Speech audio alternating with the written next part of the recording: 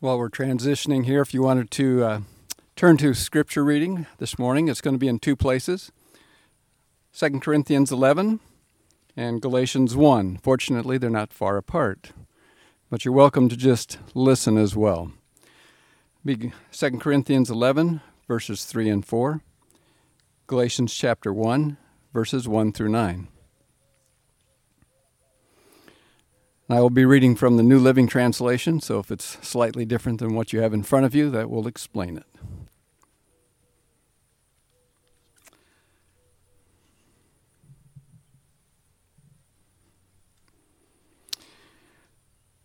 I fear somehow that you will be led away from your pure and simple devotion to Christ, just as Eve was deceived by the serpent. You seem to believe what everyone tells you, even if they preach about a different Jesus than the one we preach, or a different spirit than the one you received, or a different kind of gospel than the one you believed.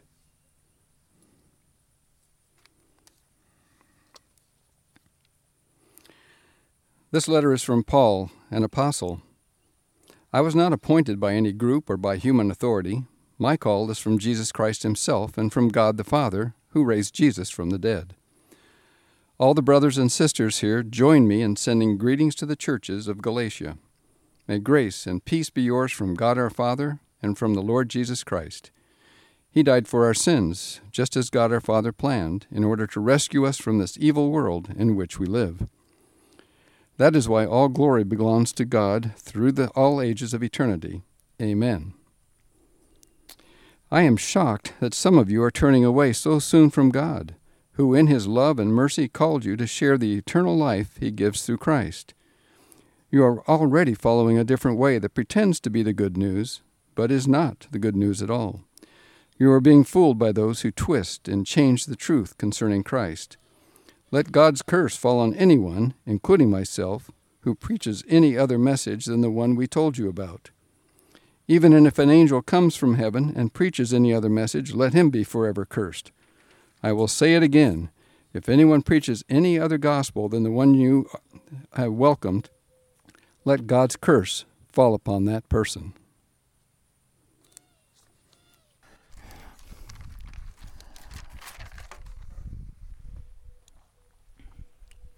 Let me read you another portion of Scripture that goes along with those that were just read. It's in Matthew chapter 7.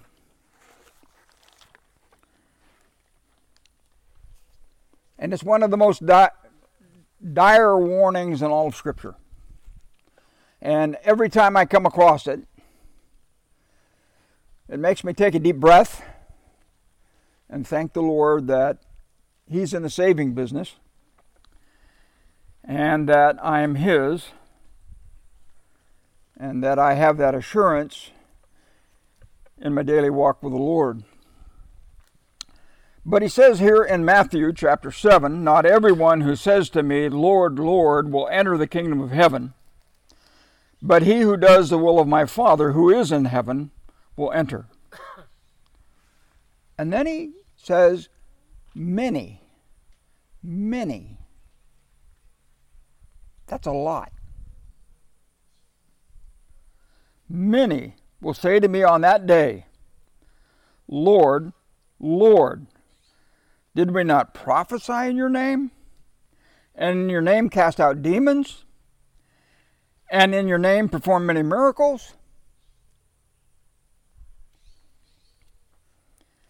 And then I will declare to them, I never knew you. Depart from me, you who practice lawlessness. Our Heavenly Father, as Merlin has read the scripture from Galatians and Corinthians, and I read this from Matthew, we're once again reminded that there are many things in the Bible that we might have different opinions on and different takes. And we realize that there are many people throughout the world that worship in different ways. Some in stained glass cathedrals, some on a lawn. Some with just one or two. Some literally together with hundreds or thousands. So there are differences. But the one difference, Lord, that we have to be careful and you speak to us so clearly about is the gospel, the good news of Jesus Christ our Lord. Help us to, in these days when we are concentrating on what that gospel is, what it means, how we respond to it, convict our hearts. Help us, Lord, to do what you told us in Scripture. Examine ourselves to see if we are in the faith. Thank you for that instruction and admonition. And so, Lord, help us this morning as we dive into the subject of this morning, your death for us. And we'll thank you in Christ's name. Amen.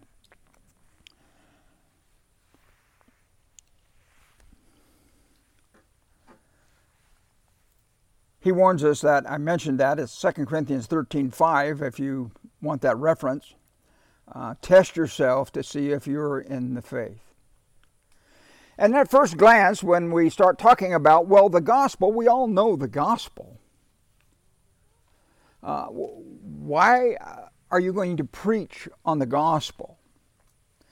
I mentioned to you a video, a movie called The American Gospel. And in that film, there's a pastor that is speaking, and he is asked the question, he's going to be a guest speaker at another church, and he's asked the question, what are you going to speak on? And he says, I think I'll speak on the gospel. And the leaders there said, well, yeah, that's nice, but I think that you'll find out that all the people here are saved.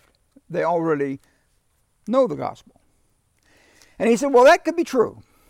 That could be true.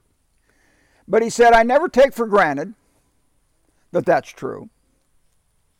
I never take for granted that everybody that's in church or comes to hear a message, or even is a regular in church for that matter, is a Christian. So I'll teach on the gospel. But more than that, he said, that the gospel is from Genesis to Revelation. If I'm preaching in the Old Testament, I'm preaching on the gospel. And for some that are maybe not real familiar with that, that might be a new thought to you. You might say, well, that was the Old Testament, that was the law, that was sacrifices, that was a Jewish nation. Before that it was Noah and Enoch and all those folks. But it all points to the gospel. And if it was so well understood and well known in our Christian circles, then why would we have so many errors when it comes to understanding the gospel? We're going to take communion today, and let me give you a little hint on this little cup while I'm thinking about it, while you have it. You can be working on this while you're listening to me. You get bored of what I'm doing, you figure this thing out. See that little tab? Don't pull that great big tab first. If you do, you're into the juice. On top of that tab is a little cellophane tab. And you have to kind of monkey with it a little bit and get that tab to come up first. Later when we take communion, we're going to pull the little cellophane tag and get what is supposed to be a piece of bread. And if you were with us last time, or when we've taken this before, it's kind of unrecognizable bread. But that's what's there. And then we will take the top and we will pull it off and we'll get down to the juice. Okay, communion. the sacrament of taking the blood of Christ and the bread of Christ. We aren't actually taking the blood, and we aren't taking Christ's body. We're taking a piece of bread that somebody made, and we're taking a piece of grape juice that somebody put in a little thing. Now, I bring that up because I don't know if you know on the news, but the Roman Catholic Church does not believe. They believe that the sacrament of taking the bread and taking the wine, which actually becomes the blood of Christ. And they teach, and you can go look this up, don't take my word for it, but they teach that they could withhold the sacrament from you. They could withhold you taking communion because of one thing or another. And they would be withholding salvation. And you look down through history, they used that against some pretty strong kings to get them to bend the way they wanted them to bend. I will withhold the sacrament, and they thought, you're withholding salvation. So that would tell us that somewhere along the line came in the air that man could do something that would add to what Christ did on the cross. Okay? Some believe that we talked about baptism. It's going to be up at camp. Some would teach that you can trust Christ by faith. However, if you don't follow him in baptism, you're not saved. It is part of salvation. Some teach that. Some would teach that you can trust Christ as your Savior, but if you don't have a charismatic gift, like speaking in tongues or something, then you're not saved. Some would teach that. Some would teach that you can come to Christ in faith, but you have to keep the Sabbath or some other part of the law. In the letter in Galatians, which was just read, they said that you could be saved by faith and circumcision. So you would have to be circumcised to actually be saved. Those are things that we see as being added to our salvation. And interesting enough, people that I know and have known for years will suddenly, I'll hear of them being in some church organization that teaches salvation by grace plus something else. So, examine ourselves, examine the Scripture, and see where we are. Last week, we started in 1 Corinthians chapter 15 with verse 1 through 3, and there Paul was telling us what the gospel is. Christ died for our sins according to the gospel. Last Sunday, we concentrated on the idea of who Christ is. Who is the Savior? The Lord, God of this universe. Is he just Jesus? Well, he is Jesus, the man, and Jesus the Son of Man, but he's Jesus the Christ, the Messiah, the Lord of Lords, the King of Kings, the Creator of everything.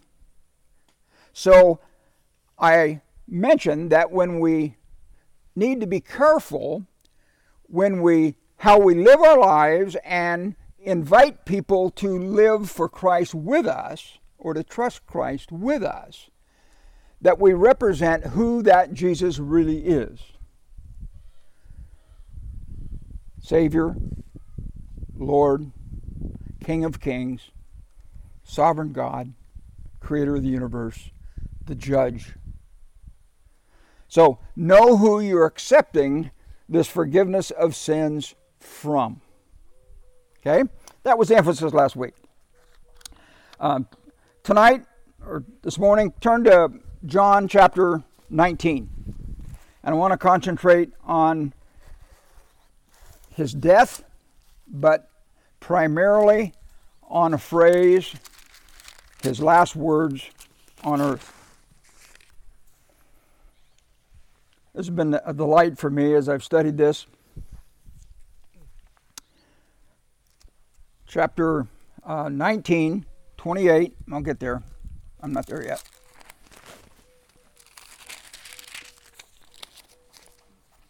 Let me read these verses to you.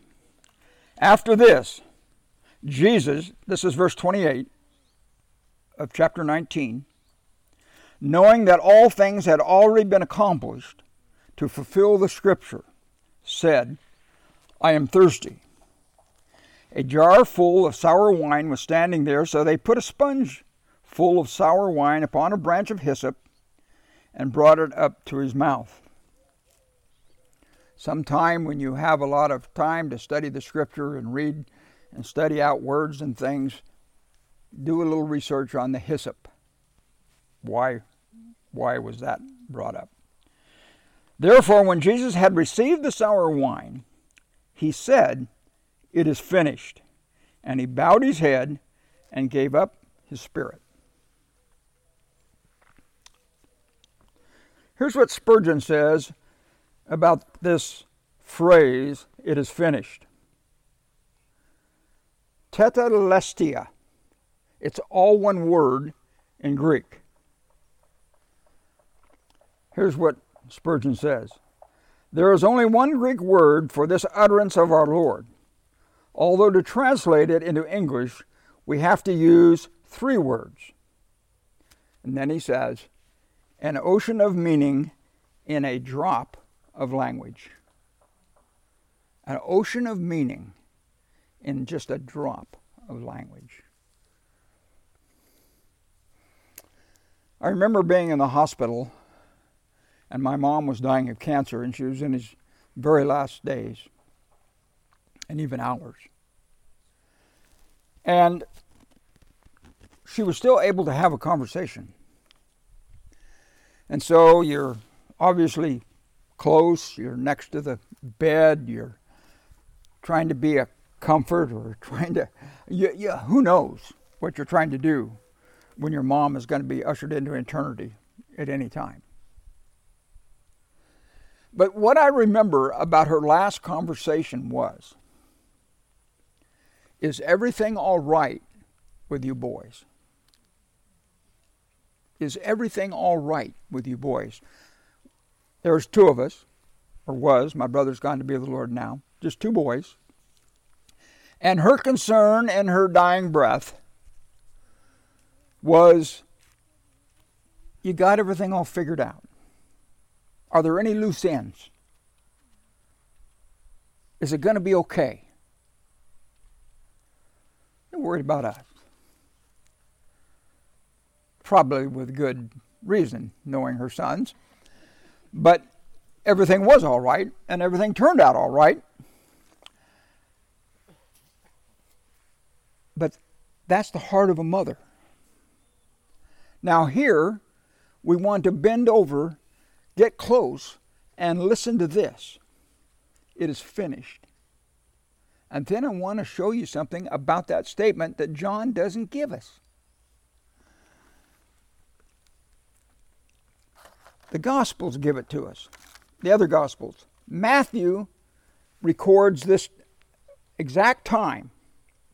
And he says in Matthew 27:50, Jesus cried out in a loud voice. Mark says in chapter 15:37, he uttered a loud cry. Now this is after the trial, after the beatings, after being nailed on the cross, after ministering to the thief that puts his trust in him, after telling John, take care of my mother.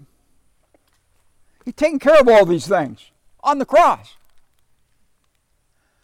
And then he shouts at the end.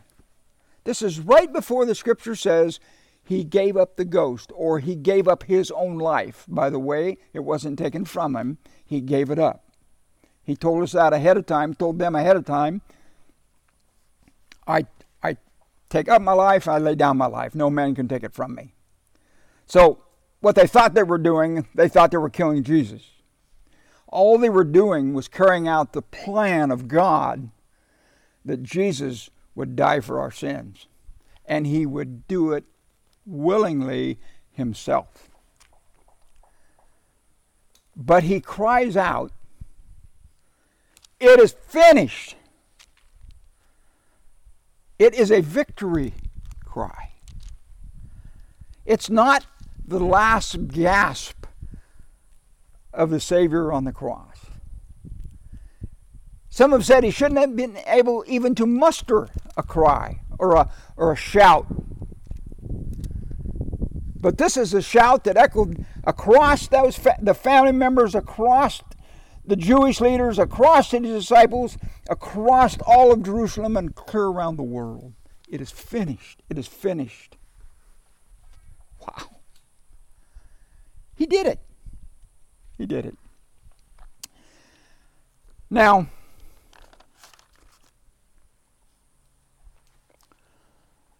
what was his purpose of coming? Well, his purpose was to seek and to save that which were lost. And I wrote down some scripture here. I'll read them to you.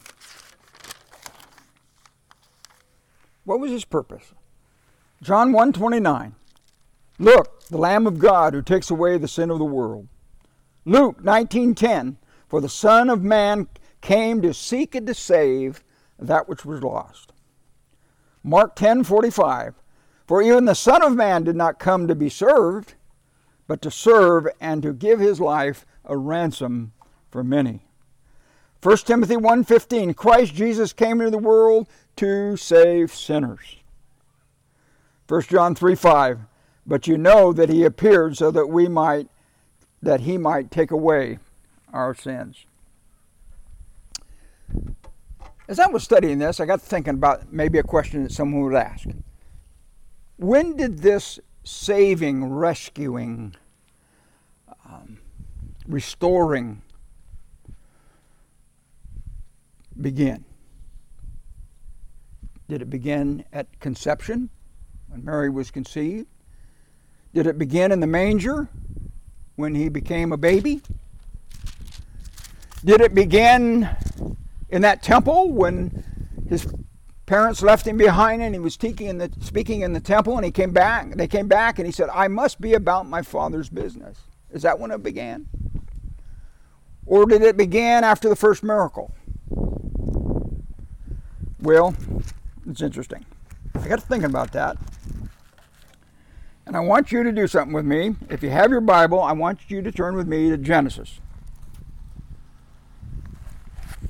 Genesis chapter 3. And we need to have this emblazoned in our mind. Because in less than 100 English words, in 4 verses of the Bible, in Genesis, a book that many would say is not reliable, a fairy tale, or at best an allegory, but not factual, real, live, objective truth. In 4 verses in this chapter, less than 100 English words, the blueprint for our salvation is laid out, and it will be carried out from Genesis to the cross. All of the Old Testament is themed, spoken of in these verses. Let me read them to you. Genesis chapter 3, verse 8. They heard the sound of the Lord God walking in the garden in the cool of the day. And the man and his wife hid themselves from the presence of the Lord God among the trees of the garden. Then the Lord God called to the man and said to him, "Where are you?" He said, "I heard the sound of you in the garden, and I was afraid because I was naked, so I hid myself."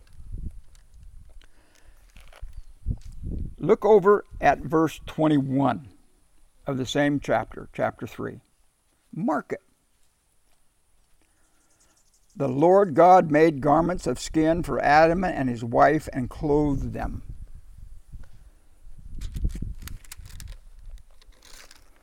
What do we know just from those verses? Well, we read before and after and we got the bigger picture, but just from those verses, we know that looking back, man exercised his free will and he disobeyed God.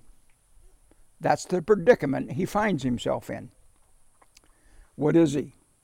He's ashamed and he's hiding from God. That fellowship that he had with God is gone. It's broken. So what does man do? Number one, he hides. And number two, just in case, he sews some fig leaves together and makes himself some garments for he and his wife, for each other. And so what does God do? Who seeks out whom here? Well, it's not Adam and Eve looking for God. It's God looking for them. It's God looking for his sinful creatures, his disobedient creation. God goes after them. And then what does God do? Animals can't sin. Man can sin. Animal can't sin. But an innocent animal was killed, and the skins were put on them for clothing. Now think of what it said. He sheared a sheep and made clothes for them and put them on. No animal would have had to die. He's done that of wool. Or hair off the hairy monster or something. But he didn't. So what do we see? We see God going after sinful man. We see sinful man ashamed, hiding from God, and putting on his own clothes, covering up his own nakedness, covering up his own disobedience. We see God shedding innocent blood and making a covering that is right or righteous. That's what's played out in all of the Old Testament, all up until the cross. That's the whole story. And it comes to us in all kinds of places and all kinds of ways. It comes to us in Adam and Eve, comes to us in Noah, Jonah, Abraham, Isaac. It comes to us in the Exodus from the Egypt. It comes to us in the law and sacrifices. It comes to us as King David. It comes to us in the temple. As you read through the Old Testament, it is all about the gospel. One writer has said that Christ in the Old Testament is patterned, predicted, and present. And that's interesting because when you read the Old Testament, what he means by pattern is there's pictures of Jesus. There's pictures of salvation. There's pictures of sacrifice. There's pictures of Christ giving himself for our sins. There's also pictures of man's sin and how base and awful it is, and how that he tries to figure out on his own all the time how to clothe himself in fig leaves. And it just doesn't work. It just always falls short. Those things are patterned. Also, the words of the Old Testament oftentimes actually predict the coming of the Messiah. So Christ is not only patterned, but he is predicted to come in the Old Testament, Isaiah, a lot of other places. He is also present. And that was an interesting thought for me when I began to study this and think about it. He, our Lord and Savior, who went to the cross for us, was there in the burning bush.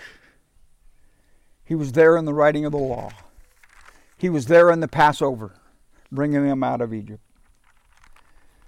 He's there in the temple. He's there communicating. He's there making ways for man to trust him and then follow him in obedience. How are people saved in the Old Testament? The same way they're saved in the New Testament. By trusting in God. Laying their life on the line for God. What's it say about Abraham? Well, how was Abraham? Abraham faith, because when God told him to get up and go, he did. And so his faith was an obedient faith, and we see in Hebrews 11, and he and a host of others, their salvation was in the fact that they trusted in Almighty God. That's seen all through Scripture. It's pretty exciting. So that was done all through the Old Testament. And then in Galatians chapter 4, verses 4 and 5, I'll read you these verses. But when the fullness of time had come, God sent forth his Son, born of a woman, born under the law, to redeem those who were under the law, so that we might receive adoptions as sons. Beautiful songs that we've just sung. So in the fullness of time, now notice this. God sent his Son. God sent his Son. When you read through the Gospels and read through the New Testament and the teaching of Christ and his words and what he did and how he lived, he's always saying, I come to do the will of my Father. I do that because the Father showed me it. He is the mediator when he's here in the flesh. He's our mediator. He is carrying out the will of the Father. In John 8:42, he says, I have not come on my own accord. He who sent me is true. I have come down from heaven not to do my will, but to do the will of him who sent me. And this week, as I have thought about this cry from the cross, this victory cry of God, it is finished. Now that same Greek word has been found in some old writings and things of Greek, and some would say that it says it's on a bill, and the bill is paid in full. It means the bill's canceled or paid in full. So you can take it to mean that, and it certainly is true. But it's finished. It's finished. The thing that's stuck in my mind this week is that is Christ's obedience clear through to the cross. And it's like he looks up at Christ, or looks up at God, and he looks to heaven, and he said, it is finished. I've done it, Father. I've carried out your will. Oh, how his humanness must wanted not to carry that out. Here's an interesting note. This all started in the Garden of Eden. You know where it really all culminated? In the Garden of Gethsemane. Now the cross is the outward display of what happened in the Garden of Gethsemane. What happened in the Garden of Gethsemane was, not my will but yours be done. Jesus Christ carried out what God the Father wanted to have happen, because God the Father wants fellowship with us. And the way to get that fellowship is to take off men's fig leaves and put on the righteousness of Jesus. It's like Christ saying to God, you wanted them redeemed. You wanted them clothed in our righteousness. You wanted their sins removed so we could all be one. So you and me and you and them and us and we and them. It's finished. It's paid in full. Wow. That's pretty amazing.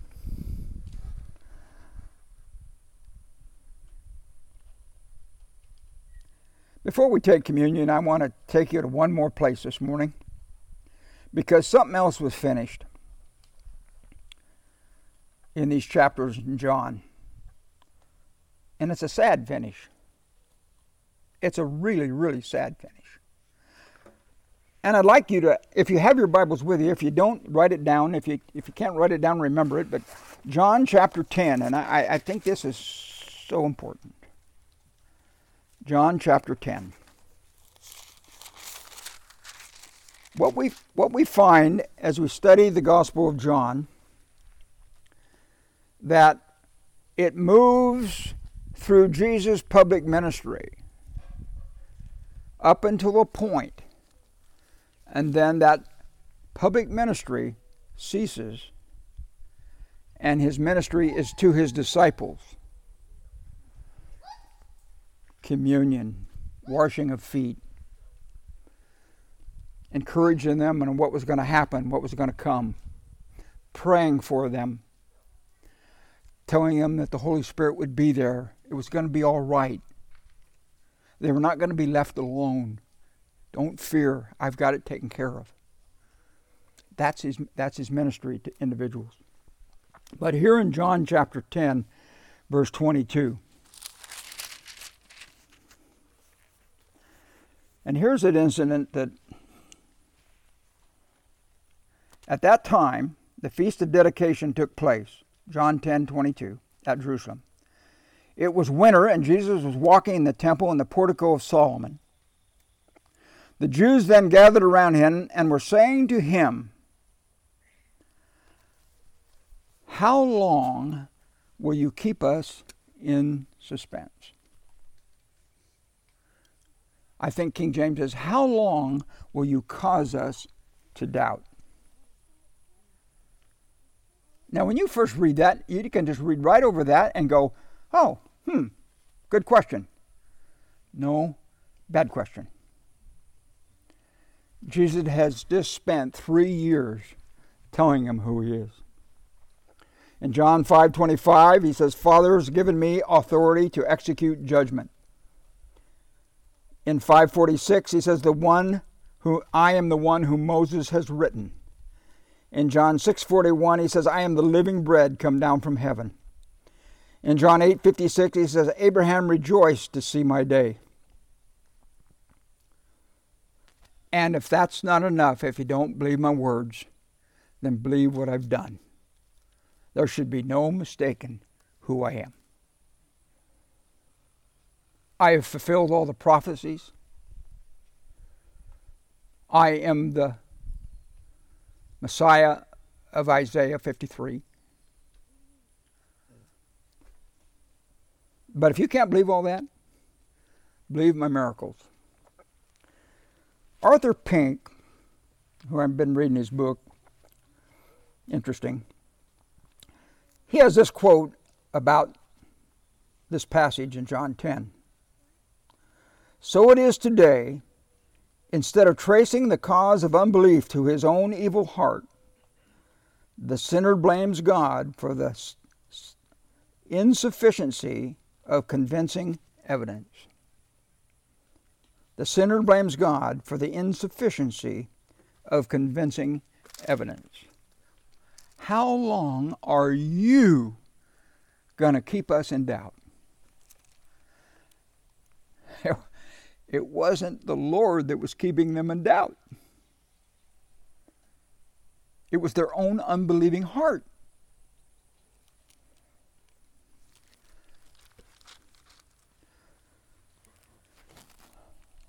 You might want to mark verse 40 that follows that conversation, because here's what happens following that. And he, Jesus, went away again beyond the Jordan to the place where John was first baptizing. What's beyond the Jordan? What's on this side of Jordan? The Jewish nation. What's beyond the Jordan? I'm done with you. I'm done with you. I've done all I can. See, the lack of belief is not due to insufficient evidence. The lack of knowledge of acknowledging God as Creator is not due to insufficient evidence.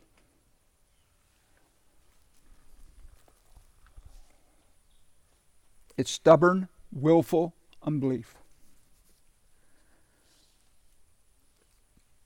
But here's the warning. He turned from Israel,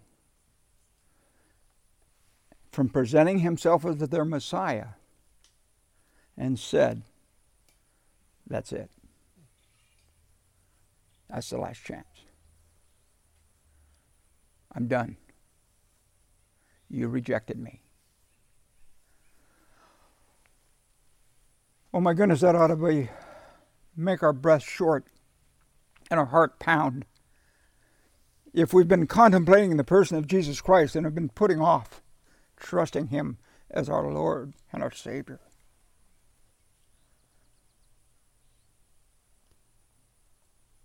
What would happen if that day would come in our lives that He said, I've done it all. I've showed you all I could.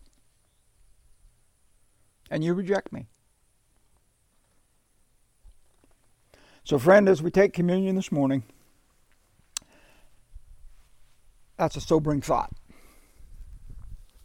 If you haven't put your trust in Jesus Christ as your Lord and Savior, you need to. And if you're not ready to,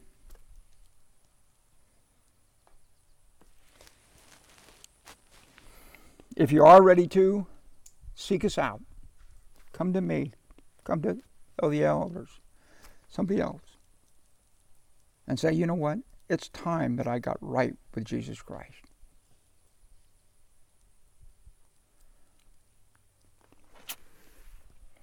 Thank you, Father, for your word. And we pray as we take these symbols that we might once again be able to have a picture of your body that was broken for us. That we might have a picture of that blood that washes away all our sin, in the sense that your death, you took on sin for us, became sin for us, and paid the eternal price and judgment for our sin. And offer that salvation to us freely. But we have to step out and take it. And Lord, we thank you in Jesus' name. Amen. So take this little cup as we have been instructed, and see if you can get that little cellophane top off of it. Not the big tab. The little teeny, hard to grip, stupid little tab with the red writing on it, and when you pull it back, there will be a wafer.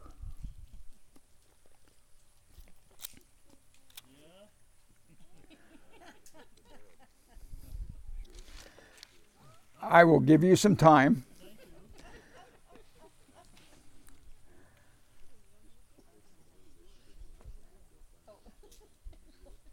This is just a symbol. And I think it is not necessarily, what do you want to call it, desecrating, to make fun of this little symbol, the way we have to package it these days and the way we have to deal with it. But at the same time, don't lose sight of what this is, what it represents. It represents Christ's body broken for us. Lord, as we take this bread,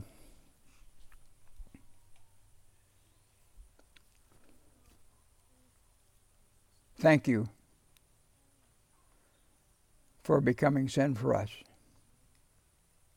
Thank you for the cross. Thank you for your obedience to your Father. We understand now how desperately, magnificently in love God is with us,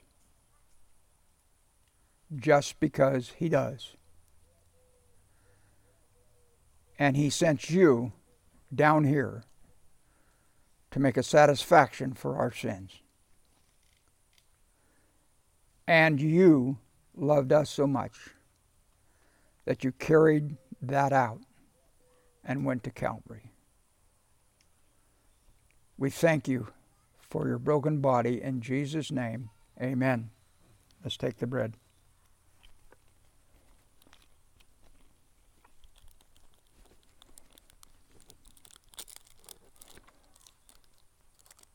Holding this little cup away from you and your wife or friends,